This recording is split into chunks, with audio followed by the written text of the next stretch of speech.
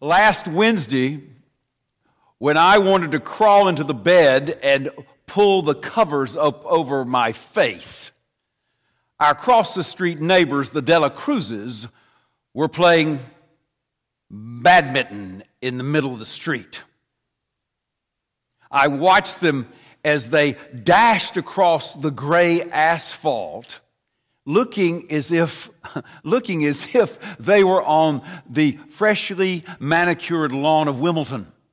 And as I listened to their raucous laughter, I swear I imagined that they were playing on the white sands at Destin.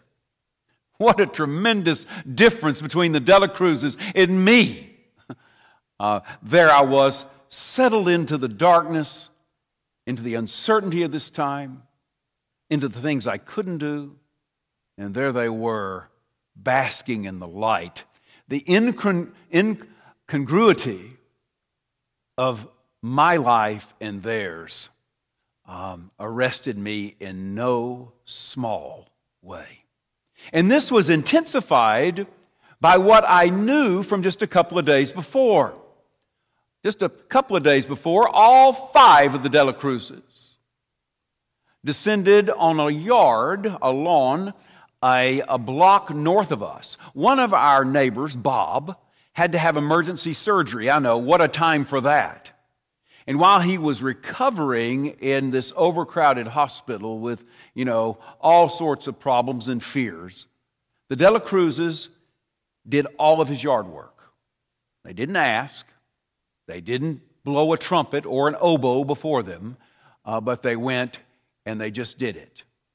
They spent 12 hours on his yard. Now let me put this in perspective for all of us.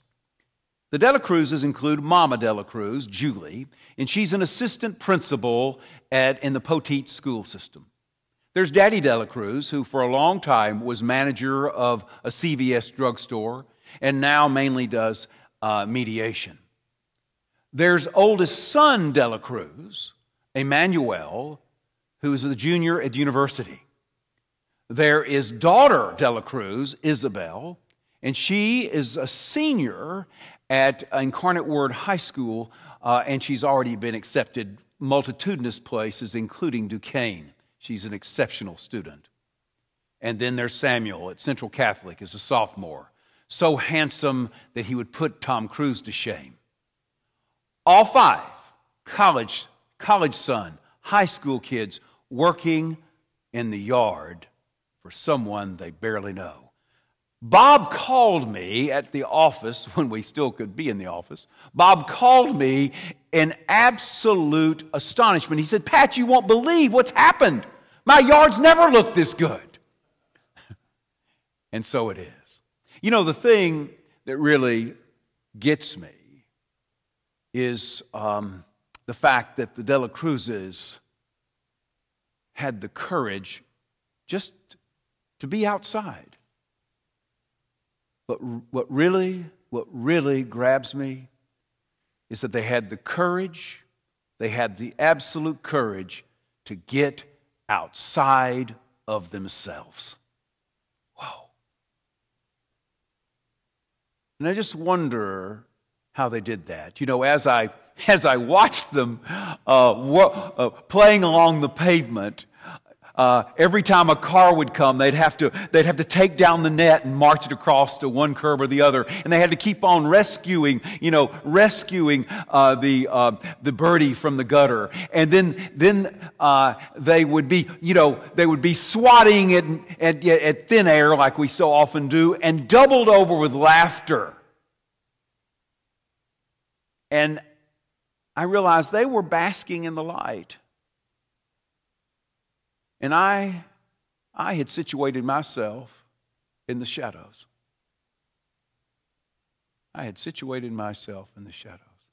So how did they do that?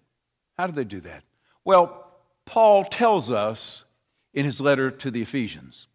Paul knew this group of Christians in Ephesus better than any other Christians of any church he started, because he spent more time there. Not exactly voluntarily. Okay, he was imprisoned there for 2 years. So he really did stay there, overstay his welcome. But there he was, and he got to know them well. And therefore, he could be candid with them. I know that Scott particularly likes this letter. And in the 5th chapter, Paul, in very stark language, says, "You once were darkness.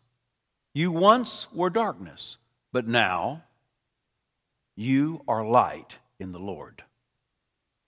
You once were darkness, and now you're light in the Lord. Now that's not news to the Ephesians. They know what their lives were like before Jesus invaded them. They knew what their life was like. They were a lot like that sulking man at 209 West Rosewood Avenue, like me, wondering, oh my, what are we going to do? And the Lord absolutely captured the Ephesians with his light, and he began to transform them.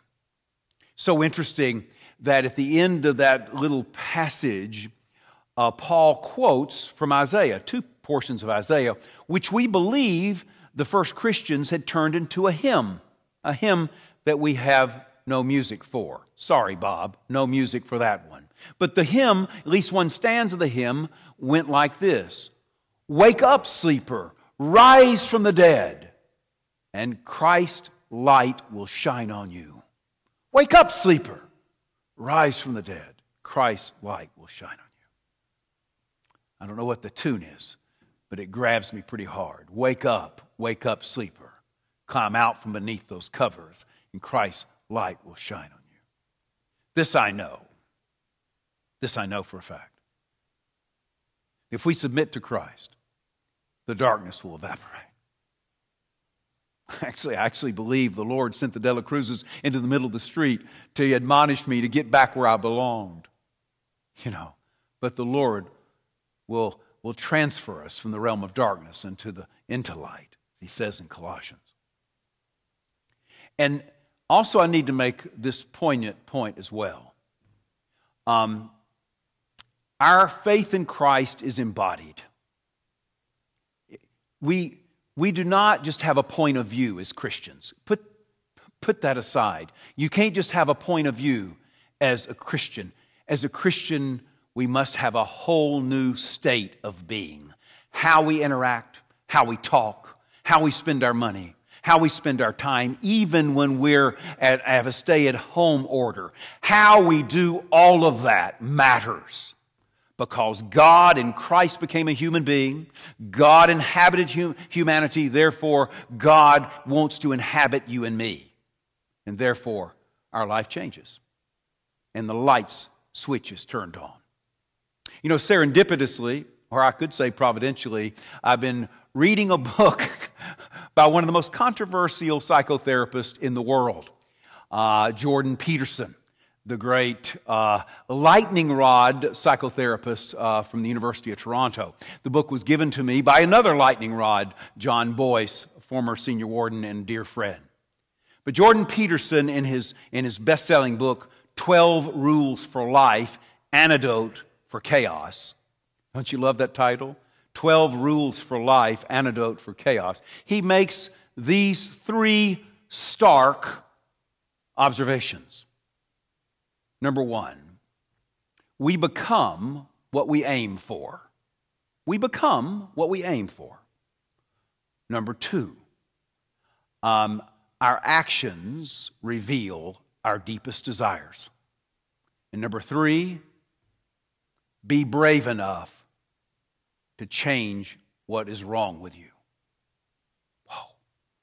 Now, as a Christian, I had to recalibrate these. So let me just share this in conclusion this evening. You and I become that which Christ aims us for. Wherever Christ aims us is what we'll become. He has promised not just to be our Lord, but to be our guide, to be the good shepherd. He has plans for you and me. And they may not make it onto the front page of the newspaper, but he has plans. And he wants to aim us. And if we submit to him, he will be faithful to show us. Number 2,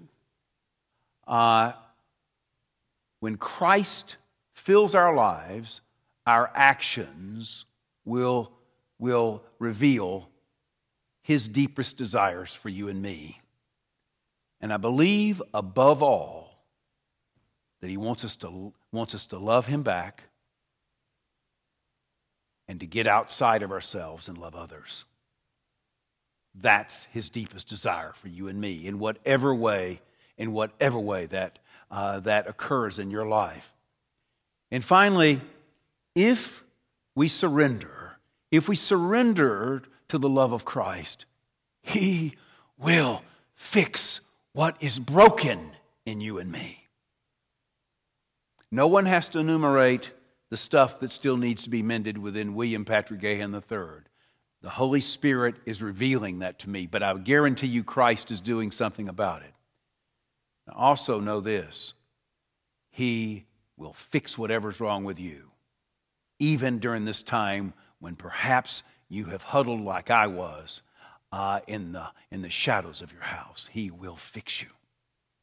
He'll make you stand up tall. And so tonight, this Wednesday night, my challenge to you and me is, let's pick up a racket. Let's pick up a rake and get outside of ourselves.